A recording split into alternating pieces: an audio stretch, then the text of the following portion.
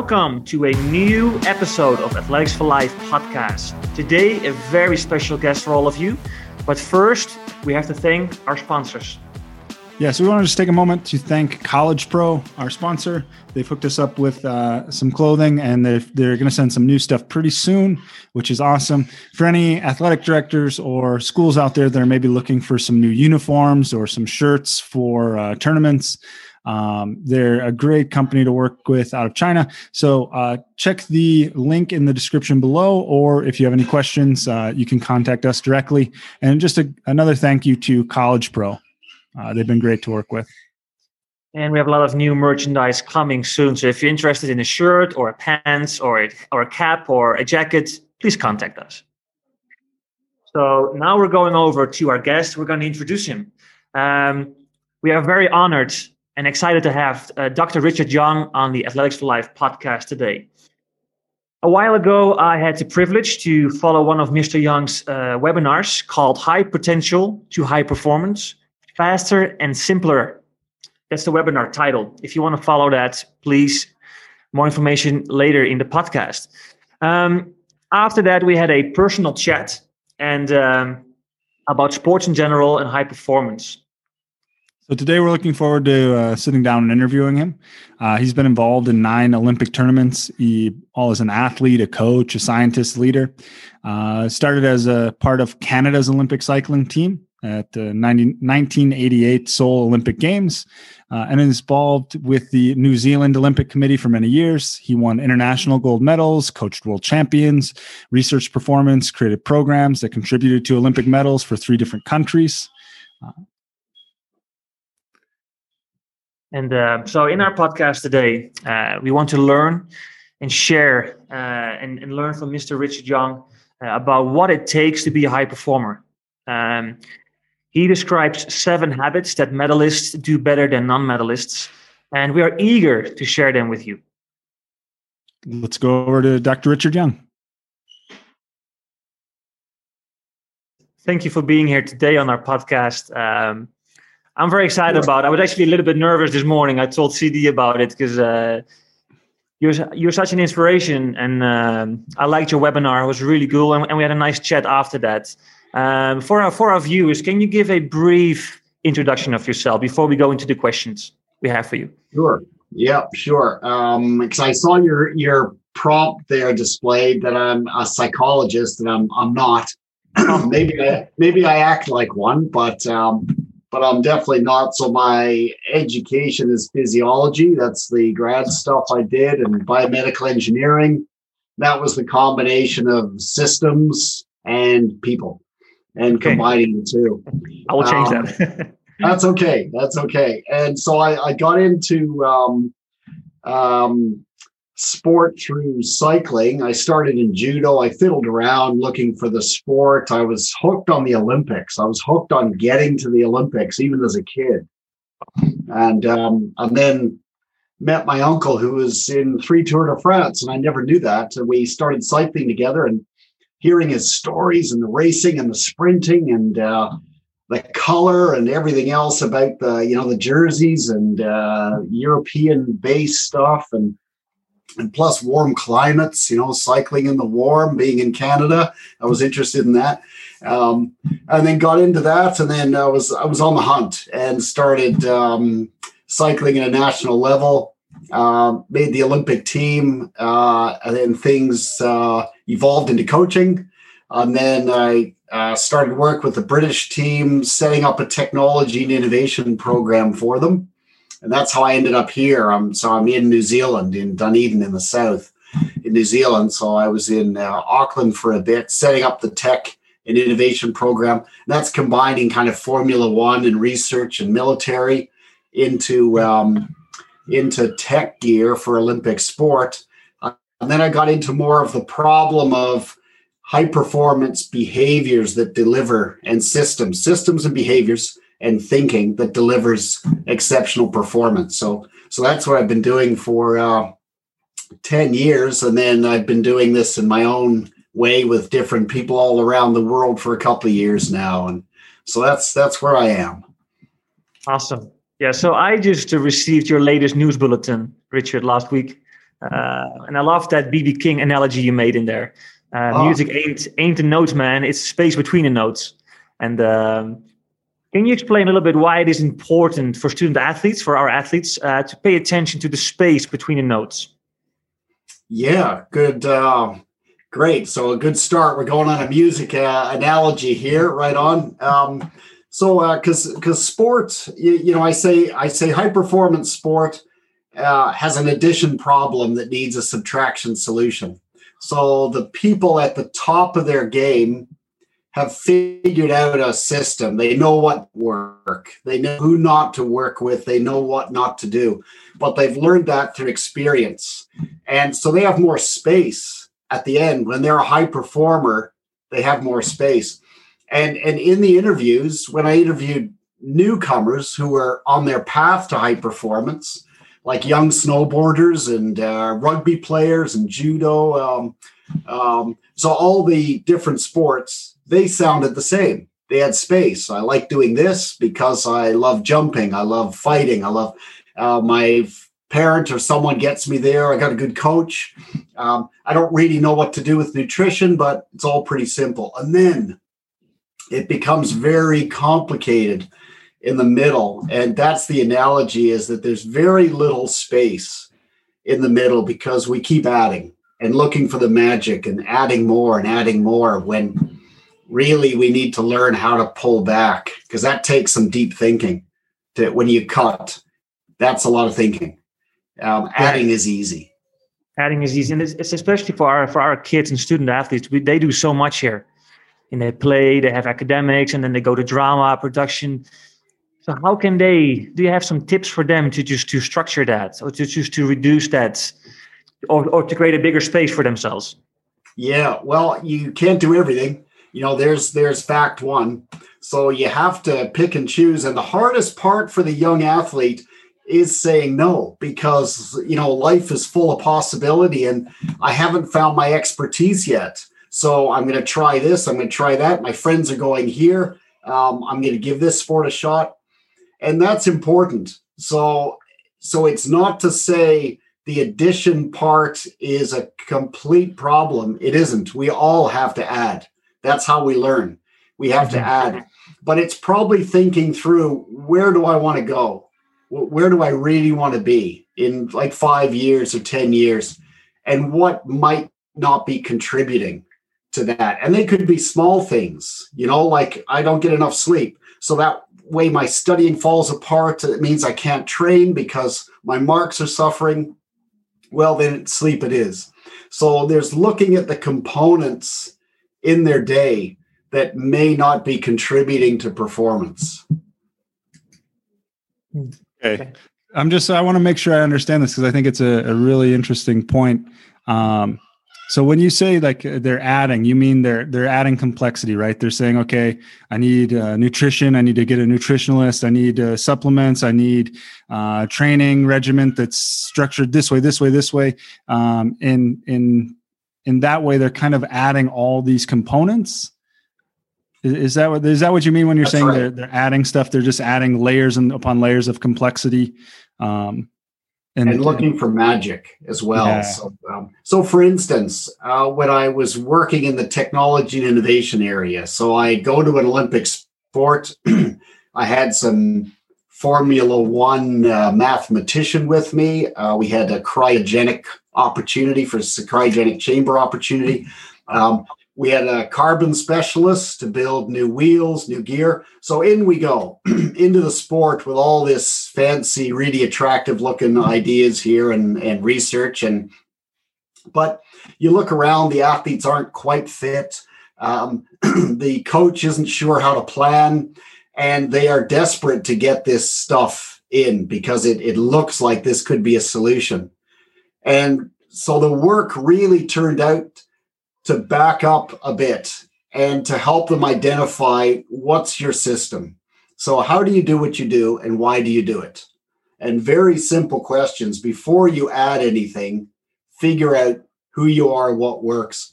And so for a student athlete, it's growing that awareness early. The athlete diary is there for a reason. Like every athlete who performs has a diary. Every athlete who performs has a coach.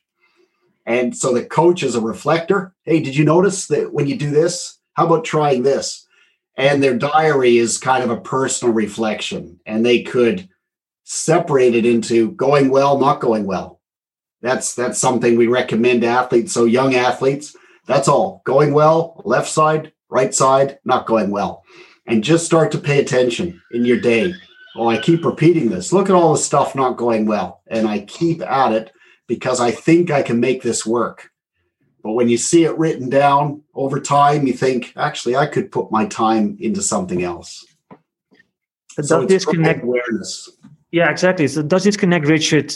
You say in your booklet, like my routine brings me home. Is that like connected to that you just layer down and really look what works and what does not work? That's right. And the best have a routine. So, and it doesn't always make the press because it's not full of innovation. It's quite stable, but they've spent years and years and years honing that. You know, just like they say, the Olympic gold was won months and years before. It was awarded on that day, but it was actually won months and years before from them trimming and honing and testing and failing and learning and failing and learning, but paying attention, not just continually adding, looking for the whole thing to add up. And that's what happens in the middle. People play around with efficiency and effectiveness. So they don't cut.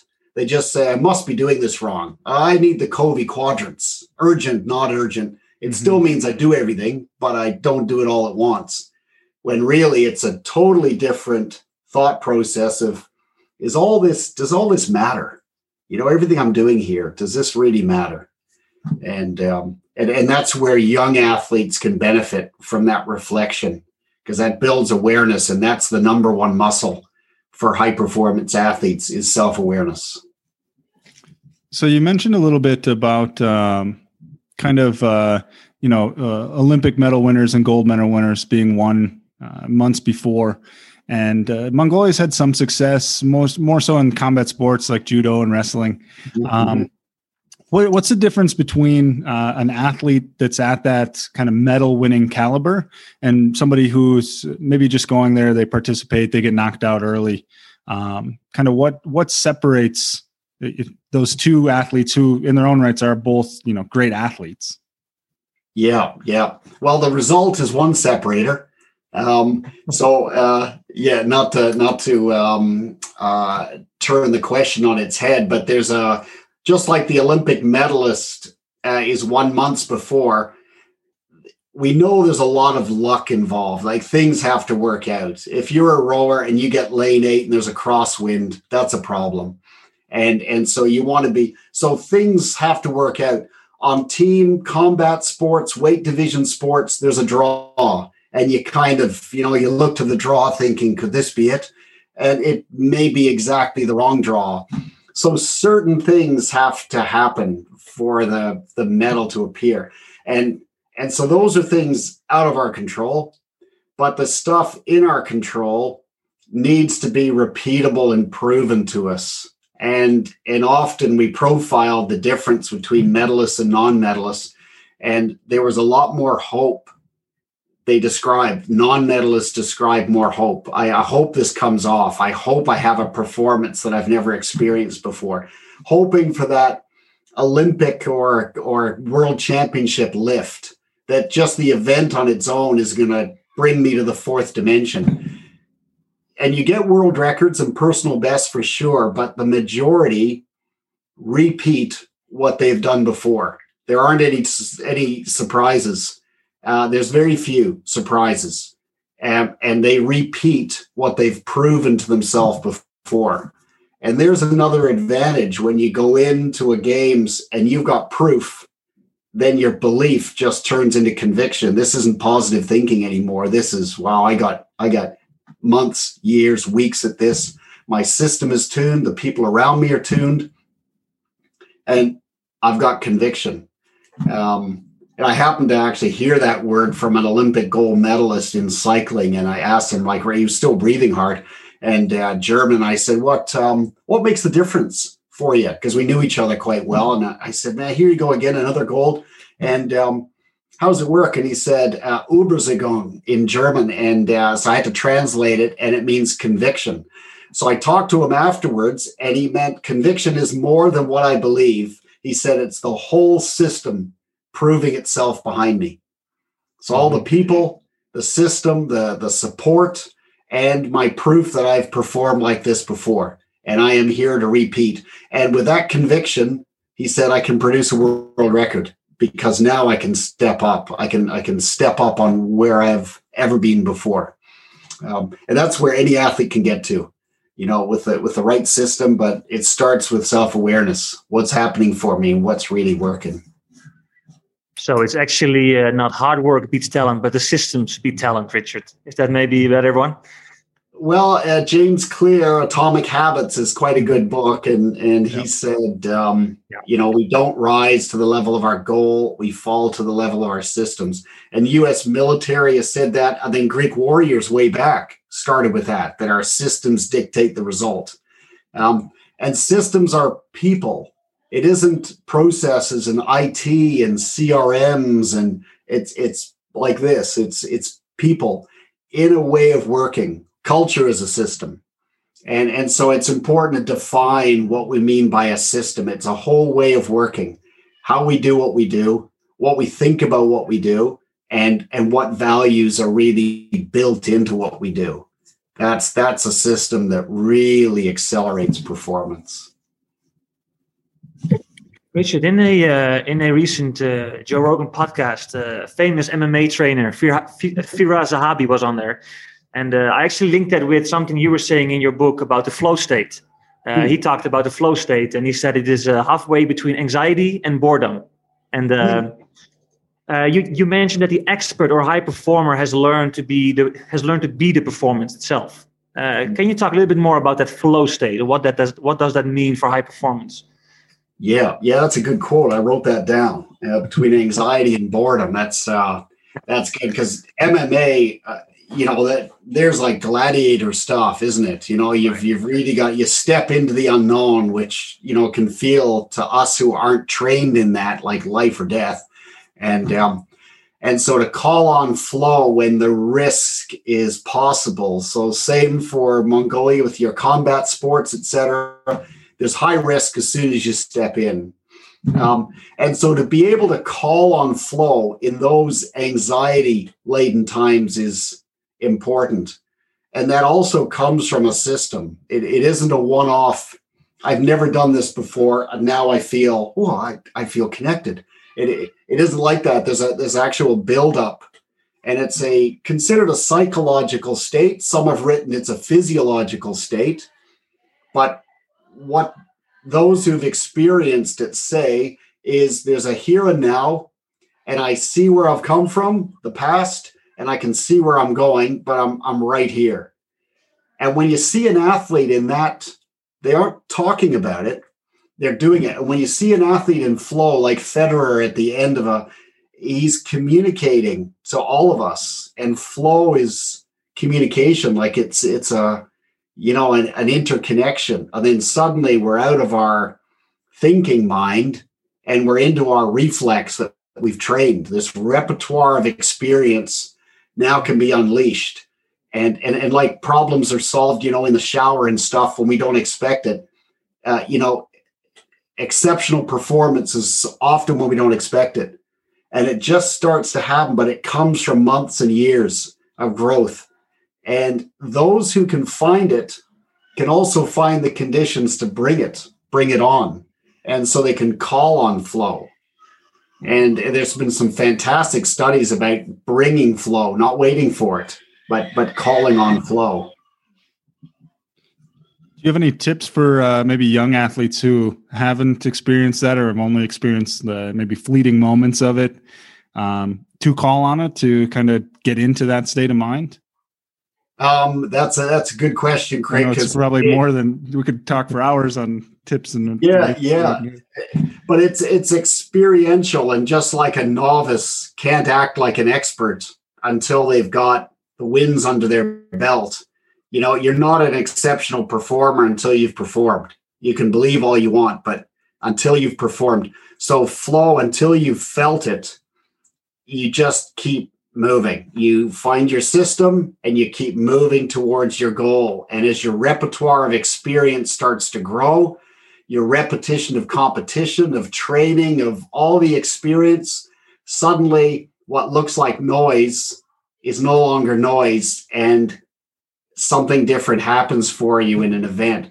But it takes time and it takes experience. A lot of people that are into meditation, once you get to the point where you've found a new experience, it's very attractive. And so people do more and more of it, but you can't voluntarily bring that. You have to be it. And so flow is a being state, and it just takes time. But every athlete can be assured it can happen to them, that if they keep at it, they can find the place that their expertise now frees them up, frees up their thinking, frees their behavior, and they have a flow performance. Now, flow is that connected to being, for example, nervous before an event, Richard? Is that something that's connected, or that you can reduce that by being in a flow, knowing what's coming, being prepared? Yeah, nervousness isn't a bad sign. What we do with it is our choice, but it just means something to us. So it's coming up. It doesn't mean we're incapable. It just means something important is coming up. And so the athlete that reframes those feelings as just feelings, and I am separate to the feeling, which is the start of flow. I'm separate to what's happening. I'm in it, but I'm an observer as well as a doer, and I become the two at the same time. So we're getting quite philosophical here, but the anxiety it can be a trigger for an important event, and the opposite can happen within the event. So very nervous, and then suddenly there's this landing place. Yeah. All right, let's bring us back from the philosophical then. So just reading your booklet, one thing that stuck out to me was solo versus mentored, and how a lot of the great performers, they have a mentor, they have a coach. And I've often found myself wondering, when you have like the greatest of all times, Usain Bolt, fastest man, to Tom Brady, LeBron, whoever it is in whatever sport you're a fan of, often their coaches don't have that same the same accolades, right? Like their coaches weren't, maybe they weren't gold medalists, maybe they weren't the best. So what's the role of a coach for those athletes who are kind of going into uncharted territory? They're better than anyone's ever been before them.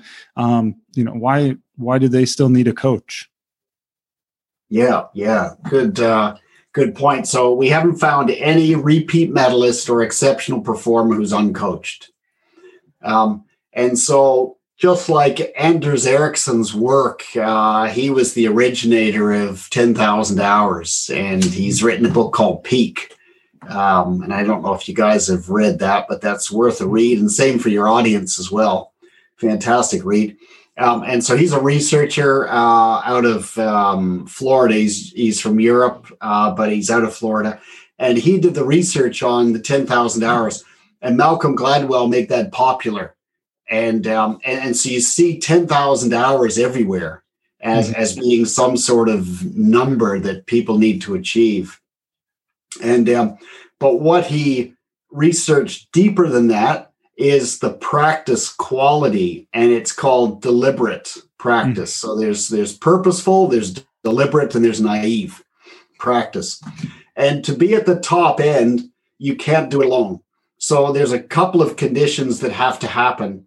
And one is that the area has some history to it where exceptional performance is clear.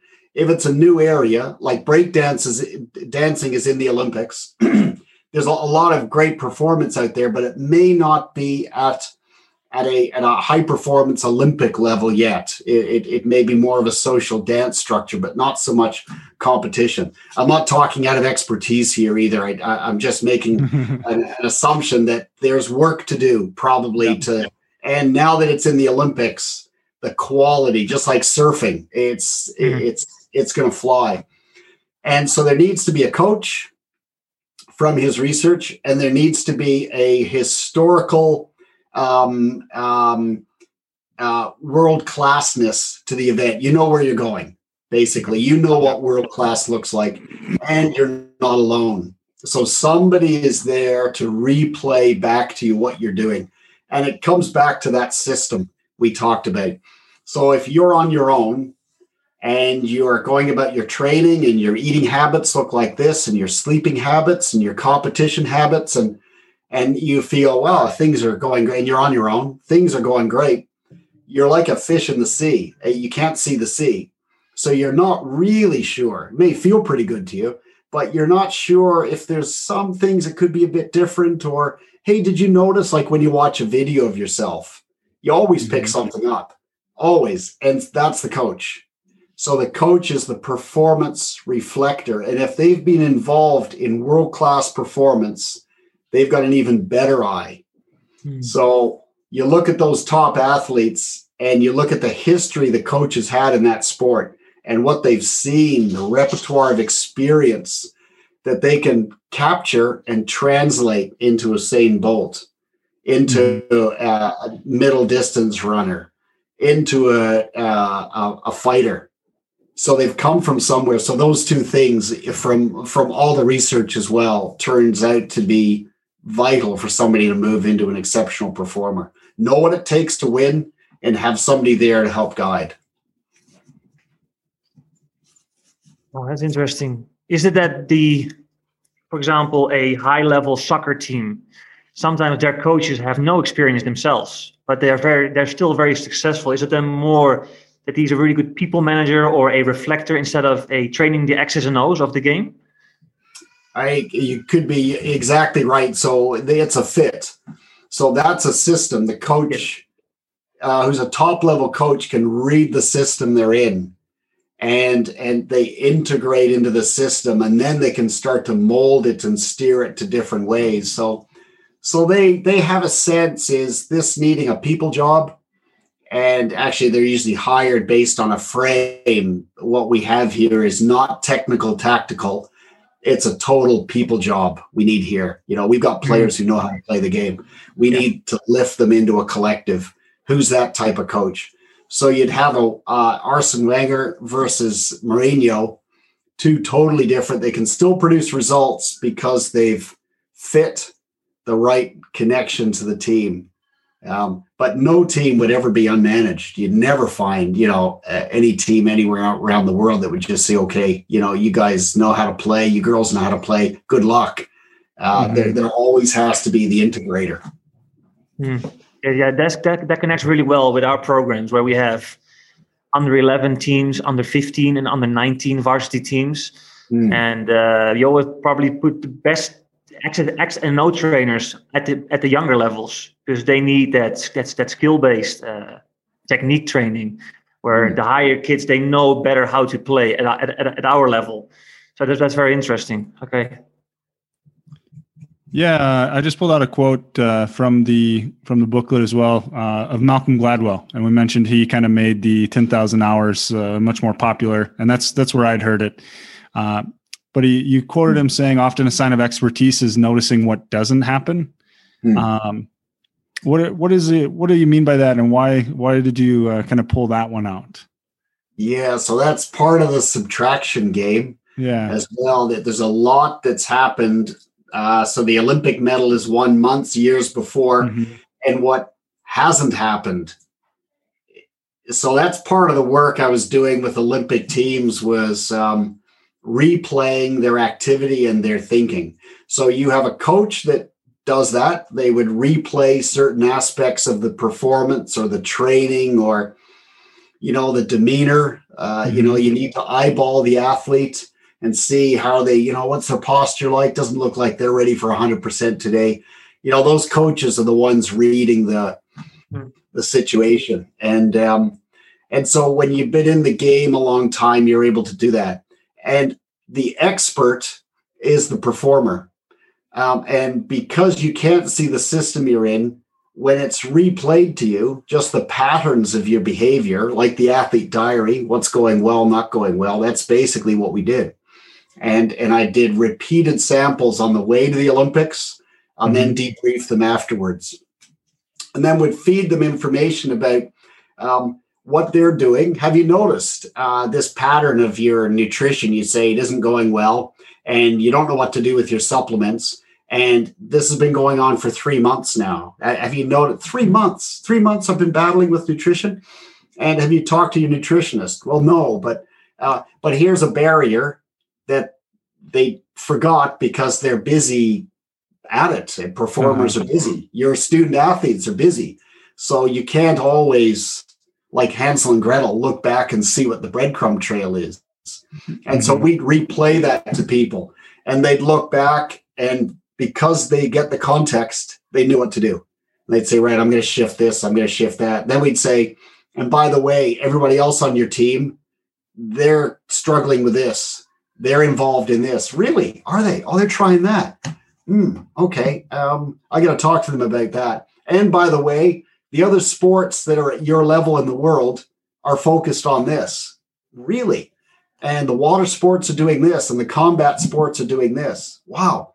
And so when you get to the Olympics, now you've got the Hansel Gretel breadcrumb trail. And if they lost, and you know what it's like, you interview somebody after a loss and, oh, he got it wrong. My coach never did this. And I wasn't given this. And it's been a lot of, and then the ones that won, you know, they put really good stories together. It's unintentional, but our brain is built to connect the dots. And, so we wanted to kind of double check the story, because in high performance, you need the truth. And just like, you know, the police asked multiple times, and what did you see? I already told you that. Yeah, but just repeat it.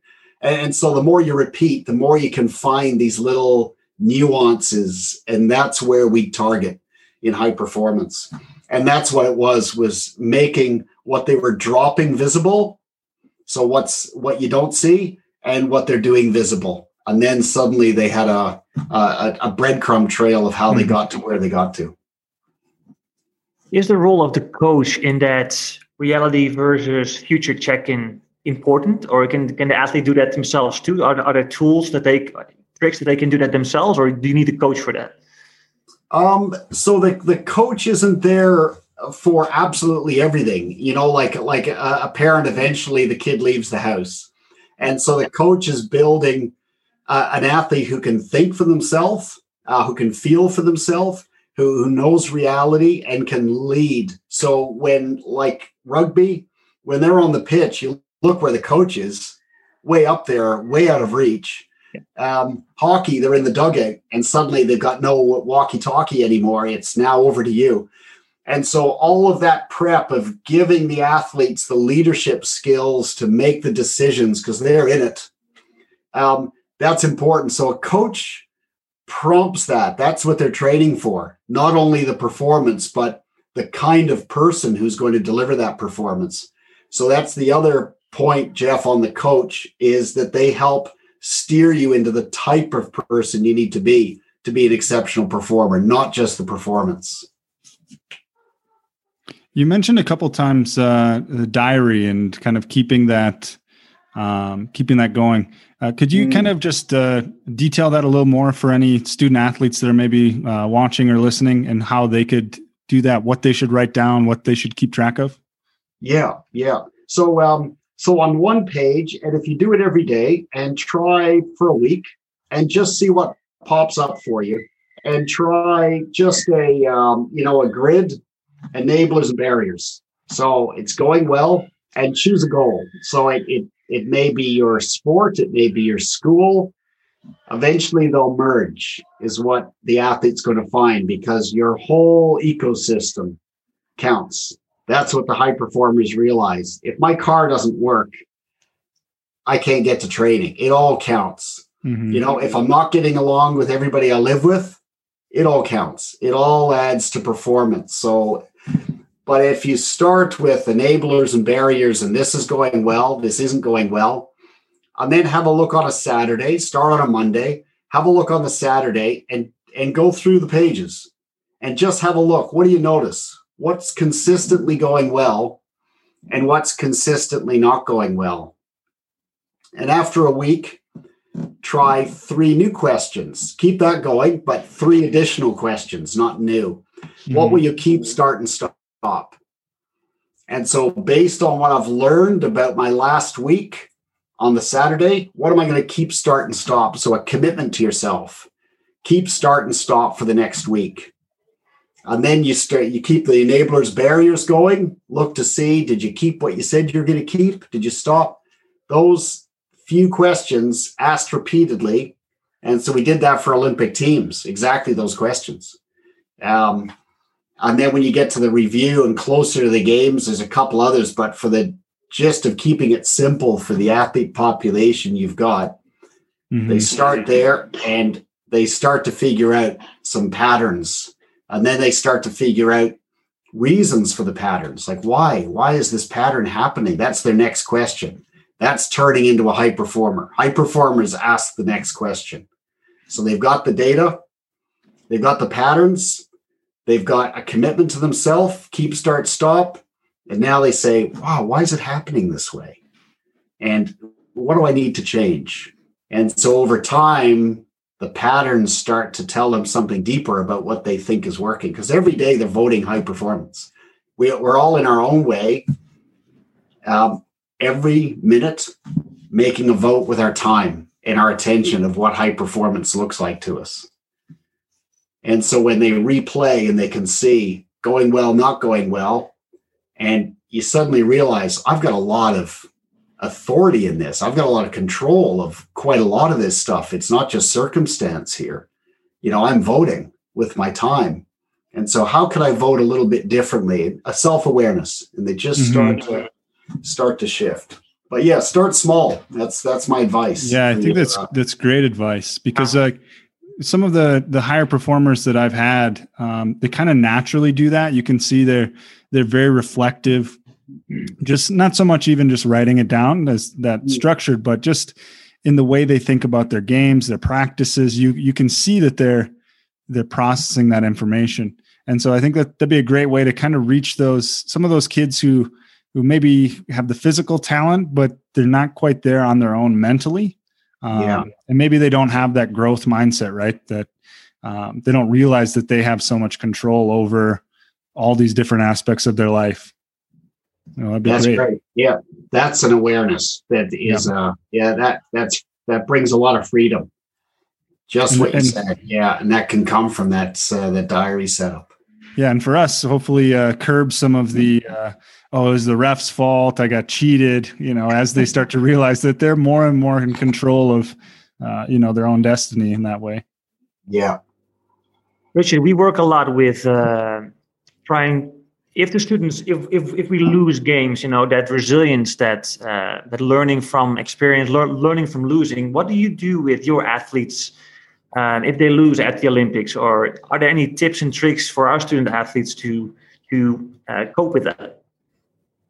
Yeah, well, the same questions help. When you've got a frame and you can apply it to different circumstance, so enablers, barriers, that type of setup. But as much learning needs to come from the win as the loss. And sometimes in teams, it's all hands on deck. If there's a loss, it's like like a public inquiry. There are sports where they've hired judges and the reviews are enormous and expensive and looking for all the details, but it happened months before. And you can't find that after the games. So every loss is telling us something that our system needs a tweak. And part of it is circumstance, like lane 8. Okay, well, I need to know, my time was bad because crosswind in lane 8. Or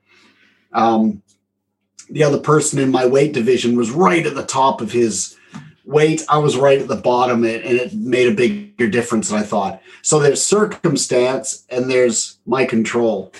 And so when you learn from your loss as much as your win on the system that's created this and my own responsibility, what did I do? Like the old, what did I do to deserve this?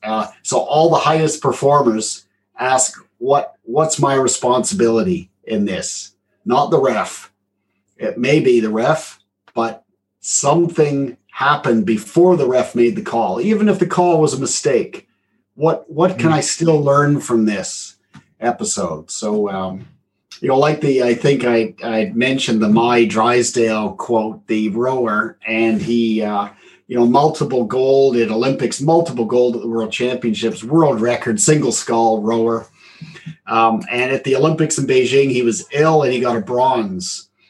And the interviewer said, "Oh, Mai, you must be really disappointed with that." And he said, "Yes, I am." And he said, "So I guess you're going to, really work hard on being healthy for the next games." And he said, "No, I'm going to work hard on being so fit I can win when I'm sick."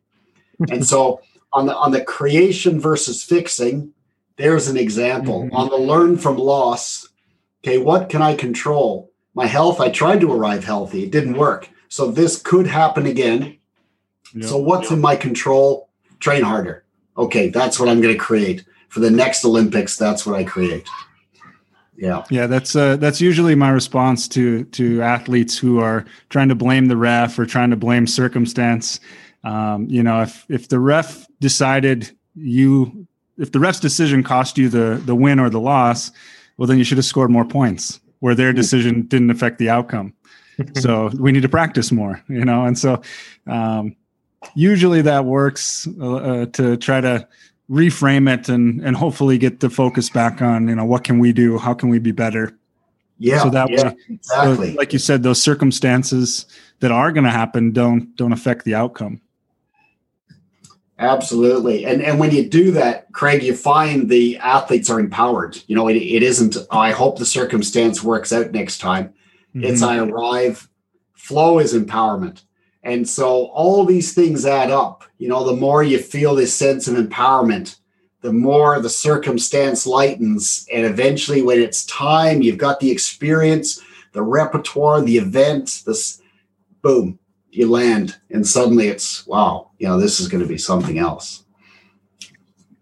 So we're going close to the end, Richard, but I really enjoyed your equation that you wrote down. Beliefs plus habits plus actions are medalists.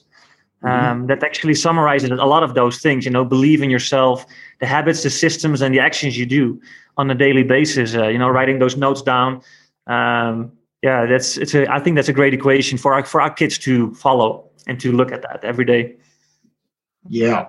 Yeah, I'm with you. That's proven that the beliefs on their own without proof it's a tricky zone. You're in kind of, because especially new performers, they don't yet have the proof. But to be aware of my belief is really important. Can I do this, or can I, like Carol Dweck's growth mindset versus fixed mindset? Like a division between the two is, am I here to improve or am I here to prove? So am I trying to prove something to somebody or am I trying to improve? And if you check your beliefs, you figure out, like, we're all different and we vary. So, sometimes, I'm going to prove it to this guy. Or, pressure's off. I just want to get really good. I'm going to get better. And when you map your beliefs, you can start to see where you are. And when your performance changes accordingly, the improve, performance goes. Prove can only last for so long. That need to prove to somebody else, it can't carry you for the long game. But the learning, I want to learn. I'm going to form habits that learn. And that high performer is on to the exceptional path. Like as Jeff mentioned, we're coming to the end. So what are I'm curious if we can just get some kind of bite-sized tips or tricks. Not that we're always looking for the easiest way out, but what are some things that our student athletes can do and kind of implement in their lives to just improve overall in their sports and in their life, and hopefully see a little bit more success? Yeah, well, summaries are important for people because it's action, right? So performance is all action. It's not just thinking. So what would they do? So I think the diary is one thing that an athlete could do. The benefit of that is the self-awareness that we talked about. There's a lot that's built in to that short diary. And the other thing is to look at what you're adding and what you're taking away, because everything you add means you're subtracting something else. So it isn't just a deliberate subtraction. I've reduced this, I've reduced this. Everything you add, something else has to give space for it. So it's either something you're already doing or something that you're not going to do as a result. So another grid is that plus minus, and just pay attention. So the gist of it, Craig, is self-awareness, and ask the questions in the diary and pay attention to what you're adding, what you're subtracting. And as that adds up, you start to figure out this system. There's a whole new vision you start to arrive at in how you're voting with your time. You start to have the right questions of yourself. You have the right questions of your coach. What your coach says starts to make sense because now you've been tracking patterns, not just your coach. You're doing it too. And then your relationship starts to change. Your hints to the team. You find you're escalating to a captain because now you see a bigger picture. And it all starts with you. So this athlete, the ones listening now, it starts with them. Personal responsibility for them to become aware of what they're doing and how they're voting. That's great. Richard, thank you so much for sharing this, because our podcast is all about sports, teach you life skills. We always talk, the medals are not important. Of course, at the Olympic level, they are important, but these kind of tips and tricks, they help the kids to become high performers in their life, in everything they want to do. So I want to thank you so much for sharing this today with us. For any students, student athletes or coaches or athletic directors or any other viewers watching our podcast, where can they find more about what you're doing, your company and your company? So there's a website, and that's simplify2perform.com. Simplify2perform. And that has the performance posts. There's a couple of download papers, one on how to think inside the box, very similar to what we've talked about. So that will give them some hints and tips. And then the other is the comparison of medalists and non-medalists and behaviors, which are principles of success. And then there's a webinar that I run every month. That's how we connected, Jeff. Yeah. And so that runs, and if anybody, that's free. So anybody can register and have a listen. Well, that's awesome. A lot of this stuff, the goal is to help our student athletes, but even personally, just in the day to day, I think a lot of the stuff will help me. So no, it's been great, Richard. I definitely appreciate the time you've given us and a lot of the insights as well. Oh, it's a pleasure, you guys. Pleasure. I love the topic, athletics for life. And it's true. And that's what I say about the bigger game.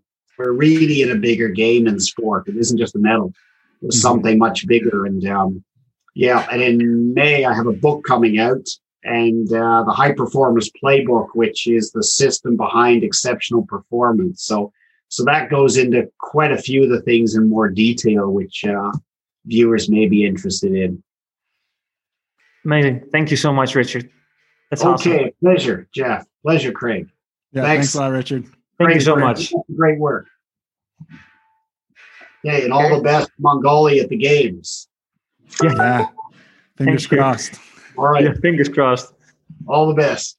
See you. Thank you so much, Richard. Bye-bye. Okay, thank you. Bye-bye. All right. So we just sat down with Dr. Richard Young. Great interview. He's got a ton of experience working with high-level athletes and trying to figure out what makes them tick. And what was interesting for me is just he kept coming back to systems, and a couple other podcasts or interviews we've done. People have mentioned how important it is to get systems in place and, the way that we do things. And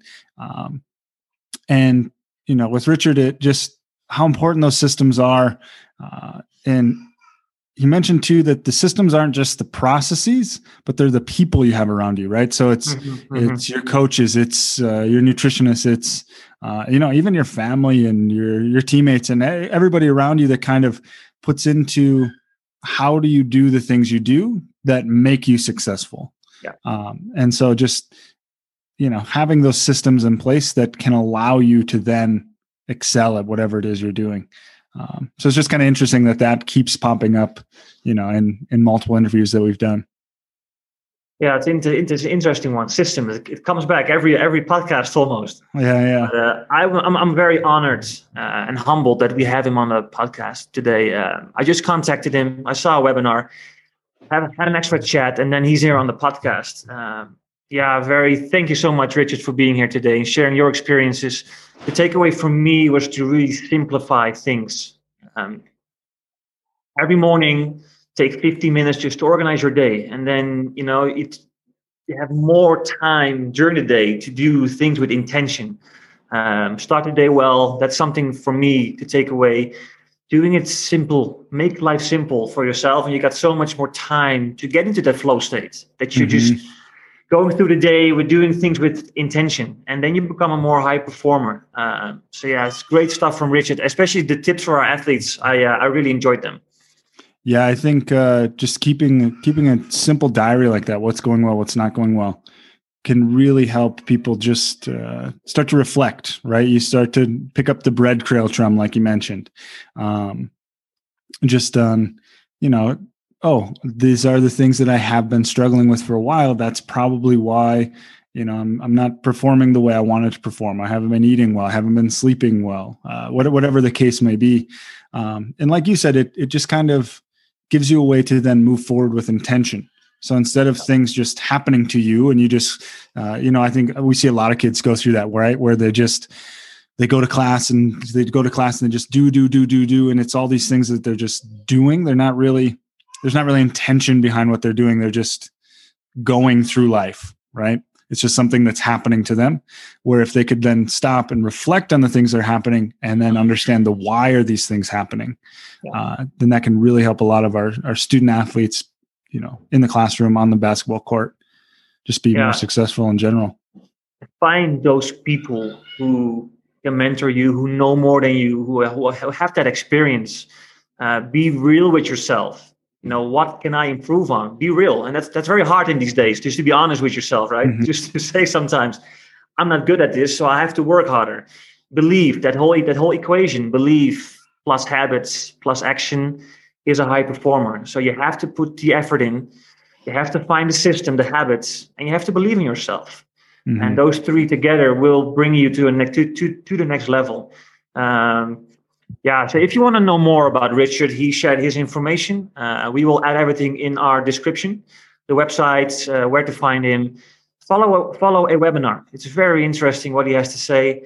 And we try to invite him for future events here in our own division. So thank you so much, Richard, for being on our podcast today. Yeah, the website was, I got it right in front of me, Simplify to Perform, and the 2 was the number 2. So simplifytoperform.com. Definitely check that out. Thanks again, Richard. Much appreciated for your time and your insights. Yeah, that's our podcast for today. Thanks. Bye-bye, everyone. Take care. See ya.